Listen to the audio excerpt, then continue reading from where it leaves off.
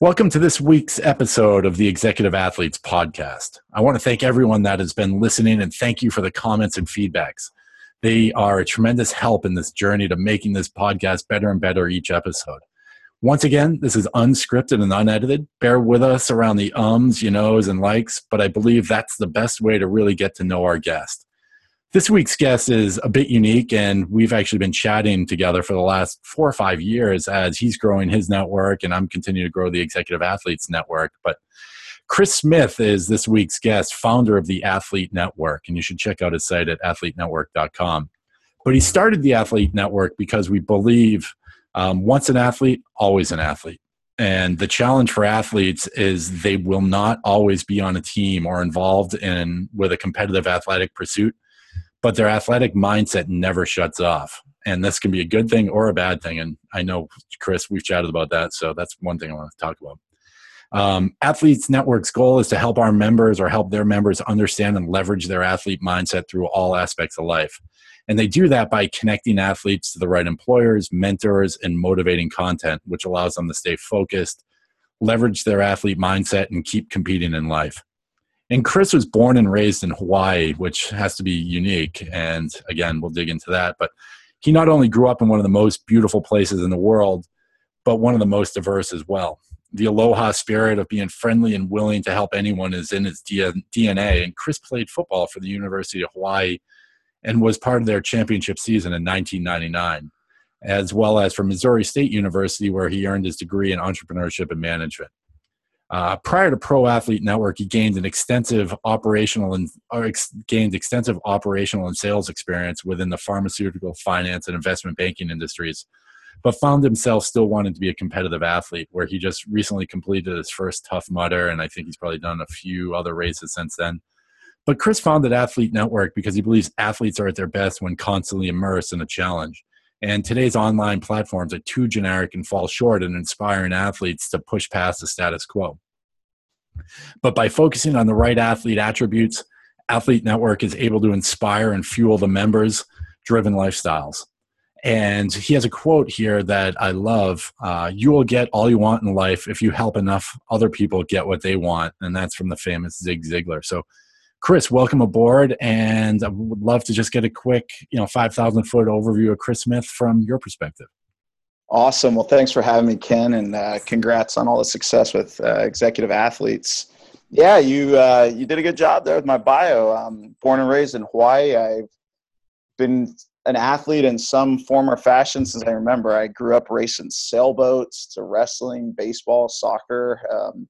I was one of those kids that just always had to be competing in something, and that journey led to being a collegiate football player. I thought I would be a pro athlete like we all do, and athletically fell short. But as I went into the corporate world, I realized that even though I wasn't competing at a high level anymore, my mindset was the same. And it's such a tough transition for almost all of us, and just felt there wasn't a network to support this. We're a unique breed of people, and we really are on a mission to kind of aggregate the world's athletes to where we're supporting that special mindset we all have.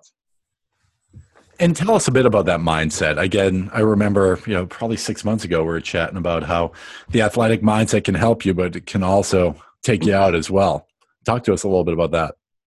Yeah, so some people think I'm a little melodramatic on this, but I believe it's a disease. I've named it AM. You have AM. You have athlete mindset. And it's that voice in our head. If you're an ultra runner, a marathoner, cyclist, collegiate professional athlete, just anyone who is pursuing the highest level they can pursue, you're a unique individual. And that voice that allows us to push harder, that voice that puts a lot of pressure on us, it can't be turned off. It's going to be with all of us till the day we leave this earth. And what I've noticed over my career is that if that voice, that mindset is not provided therapy, which would be blogs, would be podcasts like this, would be support of other individuals, it can be a double-edged sword. What makes us great, what allows us to push harder than most, also causes us to beat ourselves up more than most. And Over the last decade, I've been the guest speaker to both the Rio and this past Winter Olympians. I've talked to thousands of pro athletes who have retired. On paper, these men and women appear to have achieved everything, and they're suffering. They're suffering from that voice inside their head. So it's real. It's why the drug abuse, violence, bankruptcies are so much higher among highly competitive athletes. And we want to bring awareness to it, and we want to bring a community that supports it, because the flip side of that is, if we control it, we take all that pent up energy and intensity and competitiveness and we put it into other facets of our life, we're going to be successful. We'll be unstoppable. And that's huge. I think that's probably, you've nailed it on the head, because a lot of people don't, they never deal with it. And it's a difficult thing. I remember when I went from being a collegiate athlete, or even just making the transition from college to real life, you're sort of dumped on the streets and you have to figure it out. And yes, the athletic mindset can work with you, but it can hinder you tremendously, because you think all of a sudden you should be the best and the next thing you can do. And you're not. You got to start at the bottom and work your way up. What about, so when you're chatting with athletes, how have you seen athletes overcome, again, your disease, athletic mindset? It's like all diseases. The first thing is you got to acknowledge it. You've got to admit it. I was doing a talk to a bunch of recently retired NFL athletes, and I had this guy who had played in the league for 17 years come up to me, and he was crying. I mean, this guy was 6'7", just a beast of a man, just great shape, made a lot of money in his life. And he goes, my marriage is down the tubes, and through your talk, I realized that I don't shut my AM off at night, and I've been treating my wife like a teammate. I've been treating my kids like a teammate, and normal people cannot handle that intensity. We have to acknowledge it. It's to compete, to do ultra runs, or to do cycling, marathons, triathletes, play at the collegiate professional level. It's such a small percentage of the population that will put themselves there. Well, we also have to realize that our mindset is different, and what allowed us to do that makes us a different breed of human. And if we accept that, we start thinking about it and go, okay, that edge we all think we have inside of us, that is a real thing, but it's not going to go away. When you can embrace that, that's the first step of going, okay, look, the reason I'm always pent up with this drive and intensity is my mindset. Now I got to learn how to simmer it down. So I'd say awareness is the first thing, realizing this is real. Perfect. And I've always said this, and people have heard me in other podcasts, that I'm more of an endurance athlete. I've done adventure racing and long races and that type of stuff. And I always say adventure athletes or endurance athletes are either running from something or running to something, right? It's really, and I know for me, it shifts all the time. And it can be a mindful meditation where you can go out for a long run, and and it's great and you feel better when you come back. Sometimes you come back and it's even worse because of that drive that you just continue to drive. And you can screw yourself into the ground pretty hard if you're not conscious of it. And it's always looking for that next thing, right? What's that next fix? And it could be your next race. It could be that next heroin fix. It could be anything. It's really, again, talking how you said the athlete mindset, I call it sort of executive addicts as well, because we're addicted to pushing the limits of seeing what we can and can't do. Yeah, I mean, there's a very similar path to an entrepreneur or an executive. It's that pursuit of greatness. It's not in a lot of people. And for most of us, we're not all blessed with an unbelievable amount of talent. It's a mindset that allows us to achieve that. And it's that obsessive compulsive disorder to an extent of we got to go. But I think we're designed as humans to relax a little bit and have some kind of mindfulness. And for me, every day doing personal meditation of just trying to calm it, take all that energy, and put it and channel it to the pursuit in a positive manner is key. When I was young, starting my career, I did well in a sales job and it was a Fortune 200 pharmaceutical company, and I went to headquarters. I'll never forget it. My boss told me, Chris, when you go there, half the people are going to love you and half the people are going to hate you. And I didn't understand what he was talking about at the time, but people aren't used to being around highly intense competitive people. And if you don't learn how to shut it off, not only is it going to wear yourself out, but it's going to wear everyone else out around you. No, it's crazy. It is. It's one of those things that sometimes you do have to ratchet back, and I think that's where a lot of people, like I said, they're either running to something or from something, and that can be, depression, it can be anxiety, it can be mental health, that type of stuff, and just sort of realizing what it is and what it isn't. I actually just read a book called The Art of Fear by Kristen Ulmer, and she's an ex-extreme skier, and she was talking about a lot of those same things, right? Sort of those voices in your head. And once you recognize them, it allows you to perform even better and use them to your benefit versus taking you out, like, some of this athlete mindset can do. It's using the negative to power you forward. And I think there's and that's a mindset shift, and that many people don't want to really go after. With Athlete Network, you've been amazing at pulling people together. You said earlier, you're at 500 people in your Athlete Network?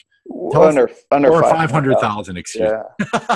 Under 500,000. 500 people, that's like a LinkedIn connection list. Yeah.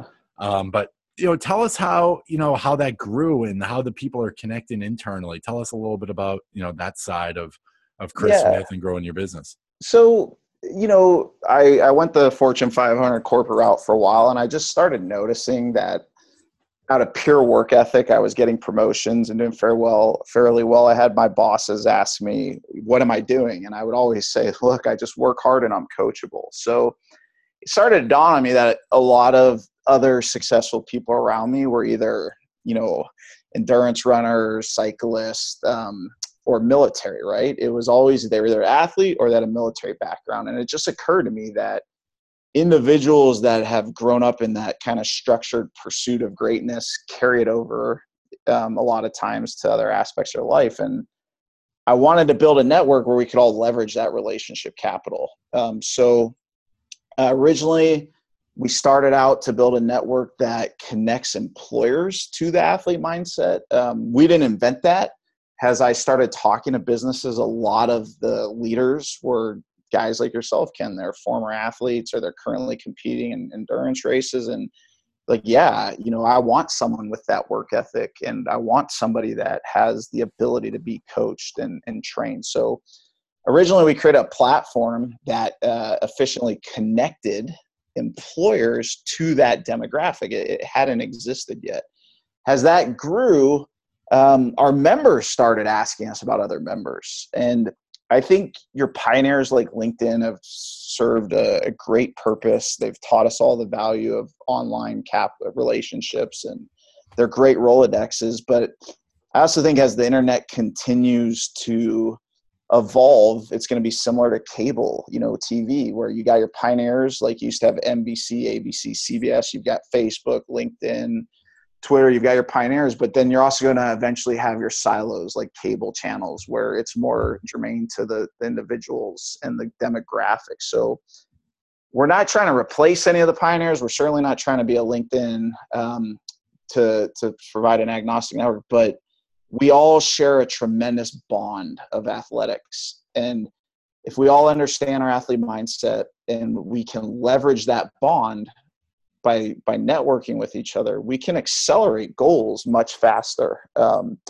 I've been privileged to travel abroad a lot, and athletics, it transcends politics, religion. It's truly a global connector. And as we're all becoming more global citizens, imagine the power of if you're doing business in India and you can quickly get connected to a cricket player in India. There's so much synergy there, and there's so much relationship capital. So that's kind of the idea behind the Athlete Network. No, because it's that same understanding of who and what. And I think it happens a lot with soldiers, right? They go into battle. It's like being a team and really understand each other. And I think they become friends for life. And I know most of my friends are people that I've competed with in the past and, want to still compete with in the future. It's a great way to connect and really to bond. And I think there could probably be even an artist network, right? There could be a musician network. It's a lot of building the same synergies of sort of building the tribe. And, you're the ultimate tribe builder. So I'm going to step into my next question. So you're an entrepreneur, again, the ultimate tribe builder. still competing, a mentor to many. Throughout your career, what do you think makes people successful? You said you've interviewed thousands of athletes and thousands of executives. What's the common bond that makes people successful? Purpose and work ethic. I think that the successful people that I've met have always had a purpose behind what they're doing. And I think that purpose isn't as obvious to most of us as we realize. It's all the preparation, all the different journeys we go on. If we're self-reflective, we can start to learn there's value in it all, and it's driving me towards a purpose. Quick story about it. I was on a Southwest Airlines flight, and Gary Kelly writes his letter, the CEO of Southwest Airlines, and in his letter in the magazine, he said he played college football. So I hand wrote a letter to him, telling him what we're doing. 2 weeks later, I'm in his office in Dallas. They flew me down. I interviewed him, and I asked him that same question, and he said, successful people are self-aware, and they recognize opportunities where others don't. And I think it's spot on. I think we're all presented opportunities, and most of us don't even see them because we're not self-reflective. We're not constantly learning. So just that self-reflection allows us to find our purpose, and then it allows us to capitalize on it because we're aware of it. And then we have the work ethic to put into it. I think, again, a lot of stuff is like solitaire. When you're playing solitaire, there's a move for every card. You may or may not know that there's a move for any card.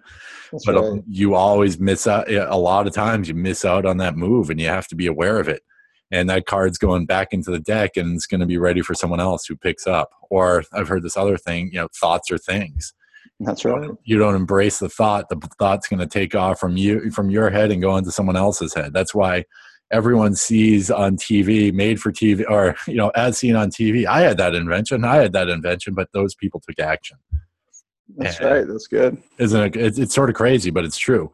What was it like? You played high-level football. Tell us a little bit about that, playing NCAA football at the level you played at. Yeah, it was awesome. I played for the most of my career with the University of Hawaii, and the NCAA has a really neat deal since we have such a long way to travel that they allow the really big schools an extra home game if they'll come play us. So I got to play against the biggest schools in the country. I played against Michigan, Notre Dame, USC, and it was humbling. Almost all college athletes were the best on their high school team, or growing up, you're always the best. And then you quickly learn there's a different level, a much different level than, I even thought I was at. But it was awesome. Got to experience a lot of different things, got to play in a lot of very big stadiums, played on ESPN a bunch. But I also, in hindsight, realized my athlete mindset was at a test like none before. I remember playing against the University of Arizona, and I was the player of the game, feeling really good about myself. And the next day on Sunday in film study, what do you think happened? Do you think they made a big deal about me? No, I got my ass ripped, right? I was under the microscope, and it was, I had about 3 hours to enjoy the success of it. And then it's back to pushing harder on the gas pedal because you can never relax. So it was a great experience, but it also probably put my AM into overdrive.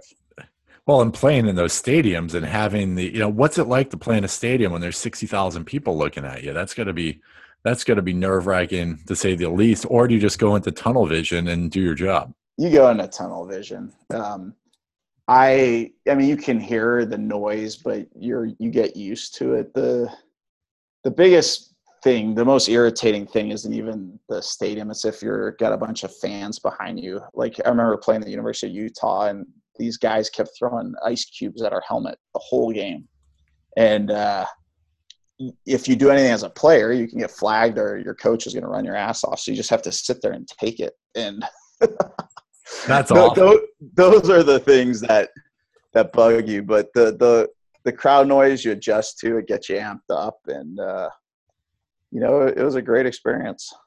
No, that has to be amazing. Just even just running down the hallway. I was never a team sport guy, so it's never something that I even dealt with. I remember racing my bike in plenty of places with 5 or 6 people deep on the sidewalk, and that's just is amazing as well. But it's nothing like that. There's got to be a certain rush. But like you said, I think the noise starts canceling everything else out, and you just need to do what you need to do. Yep, you get in your zone. Right. What about, overcoming adversity? How have you seen, again, we were talking earlier that sort of this athletic mindset has taken out many, many people. How do what have you seen people, or how have you seen people overcome adversity, injury or size or money or funding? I'm sure those are a number of things you've dealt with too in building your own business. What do you think separates the best from the rest in overcoming adversity?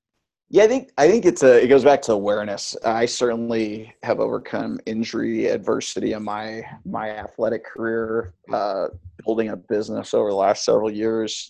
Every month it seems like you're overcoming adversity. But I think what sport teaches you is, as long as you keep trying, there's going to be another season or another game. And I think the key to overcoming adversity is realizing we're all going to have seasons of life, and you got to be aware. You got to know when you're in a down season, or you got to also know where you're in a good season so you can appreciate it. But I think that knowing, as long as you continue to work hard, you got a game plan, it's going to get better, is what sport teaches us, right? And it keeps you going. So I've certainly, I've seen so many athletes overcome adversity and channel it into either personal success or into athletic success. And I really think that's probably one of the biggest keys of the positive side of the athlete mindset is, we're going to get knocked down, but most of us, because of our aim, will get back up.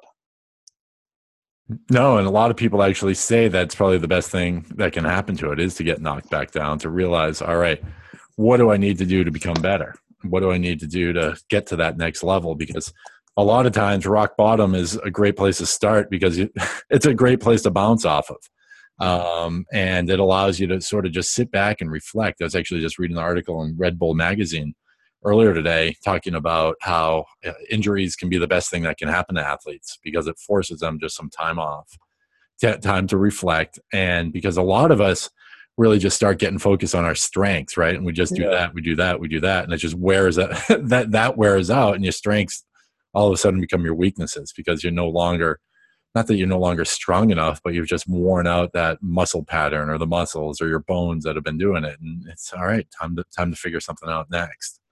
And where to go. Now, what about, what do you think, or this is what your business is really based on, but what role does athletics or health or wellness play in professional and personal success?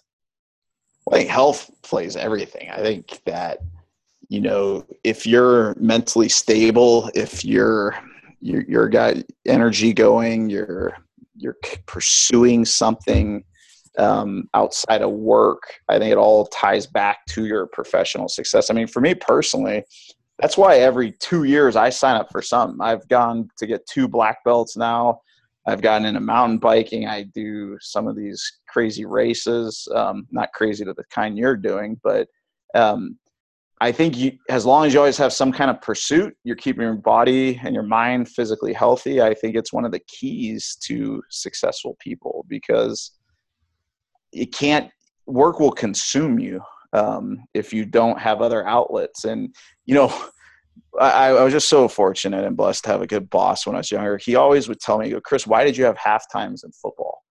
And I was like, well, why? And he said, because you had to take a break. You had to step back and reassess the situation. He's like, you can't go 7 days a week and work, or you're just going to get burnt out. And I think it's true. I think it's very healthy for us all to have pursuits and keep our mind and body sharp. And that's going to be a direct correlation to professional success.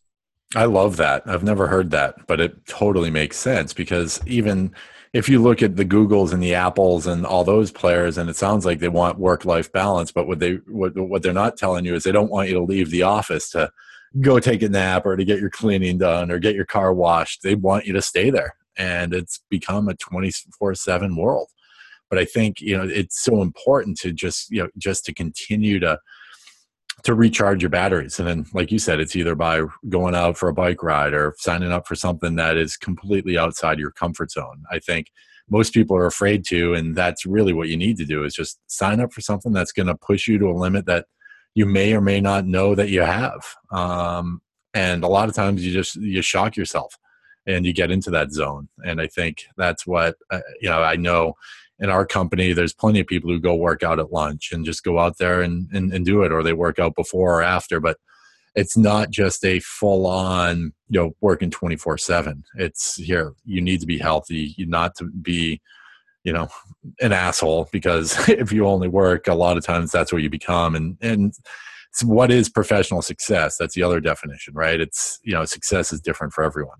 Yeah, it's so important. And for me, a kind of tipping point in my life is, I'm sure like you and probably like a lot of the audience listening to this, I was so freaking nutted up all the time, man. I was on this just mission where I used to feel guilty about going and working out at lunch. I literally felt guilty about it. And once I realized, wait a second, if I don't take these breaks, if I don't reset, I should feel guilty because I'm not doing my job better. It's not making me a better entrepreneur or leader within my company. And ever since I kind of shifted that mindset, I think I'm easier to be around. I don't know if all our teammates would agree with that, but I don't think I'm near as nutted up all the time like I used to be.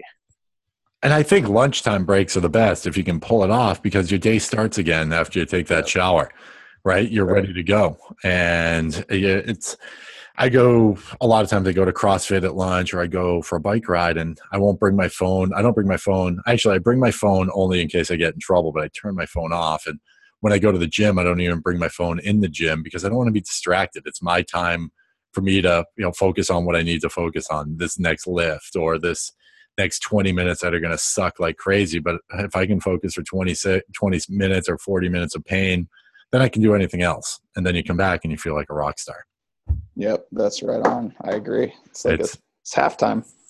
No, it totally is halftime. I'm gonna use that for most people. And a lot of times people are like, hey, do you have a lunch appointment? You can talk at lunch. I'm like, no, I have a lunch appointment, and the lunch appointment's with myself. That's right. Because it's the only way you can actually get out there and do it. Because my wife, she can only go in the morning, and it allows me to sort of break up the day by doing that. What would you tell someone who's a budding athlete or master's athlete, or someone that's really looking to take the next level in performance? What would you tell them? I really think it's relax a little bit. I think it's so hard. I think we overtrain. I think too many of us, if you're trying to get that new PR or go to that next level, I think you hit on it. Switch your routine up a little bit. Like, don't overtrain doing the same swim or run or push. Try to deviate a little bit, make it fun and relax. Because typically what I see when people try to go to that next level, because we all have that athlete mindset and we're OCD, we're going to go all in. It's, we can't do anything half-ass. We're not going to do moderation here. It's going to be all or nothing. And then we get nutted up, we get stressed. It's difficult for our families to be around it because we're so disciplined on our diet, our training regimen. I think that can be dangerous and burn us out a lot. And I think it leads to injury. So have a game plan. We got to train hard, but I also think we got to enjoy the journey, the pursuit a little bit more instead of just trying to get to that, end outcome and relax and just have a little more fun. My wife always reminds me, like, all this pressure I put, it's all self-induced. I created it. I'm the one who's pushing this hard, so I can't make life miserable for everyone else around me. That is so true, right? It's sort of everything in moderation is really what I try to do. And I have three balances. I have, sort of my health and training as one. I have my career, and then I have my family. And when you start feeling one of those sort of get out of balance, or the pie gets bigger on one and something gets squeezed on the other, and it's trying to keep that in equilibrium. Sure. But that's, the relaxation. A lot of times too, I tell people that I do some coaching with, you're 45, you're 40, you're not going pro, right? It's not going to matter if you're 10 pounds heavier and go enjoy that beer or glass of wine or ice cream or whatever, or whatever you are, because that's what life's all about. Is, enjoying that, or enjoying it with your kids and getting your kids out there and really just trying to encourage them to do that. I agree. It's so few, we're coming up on a half an hour, a few rapid fire questions here. I want to, get off to you. Few things. So what is your favorite piece of gear, either workout gear or technology, that you can't live without? Sure.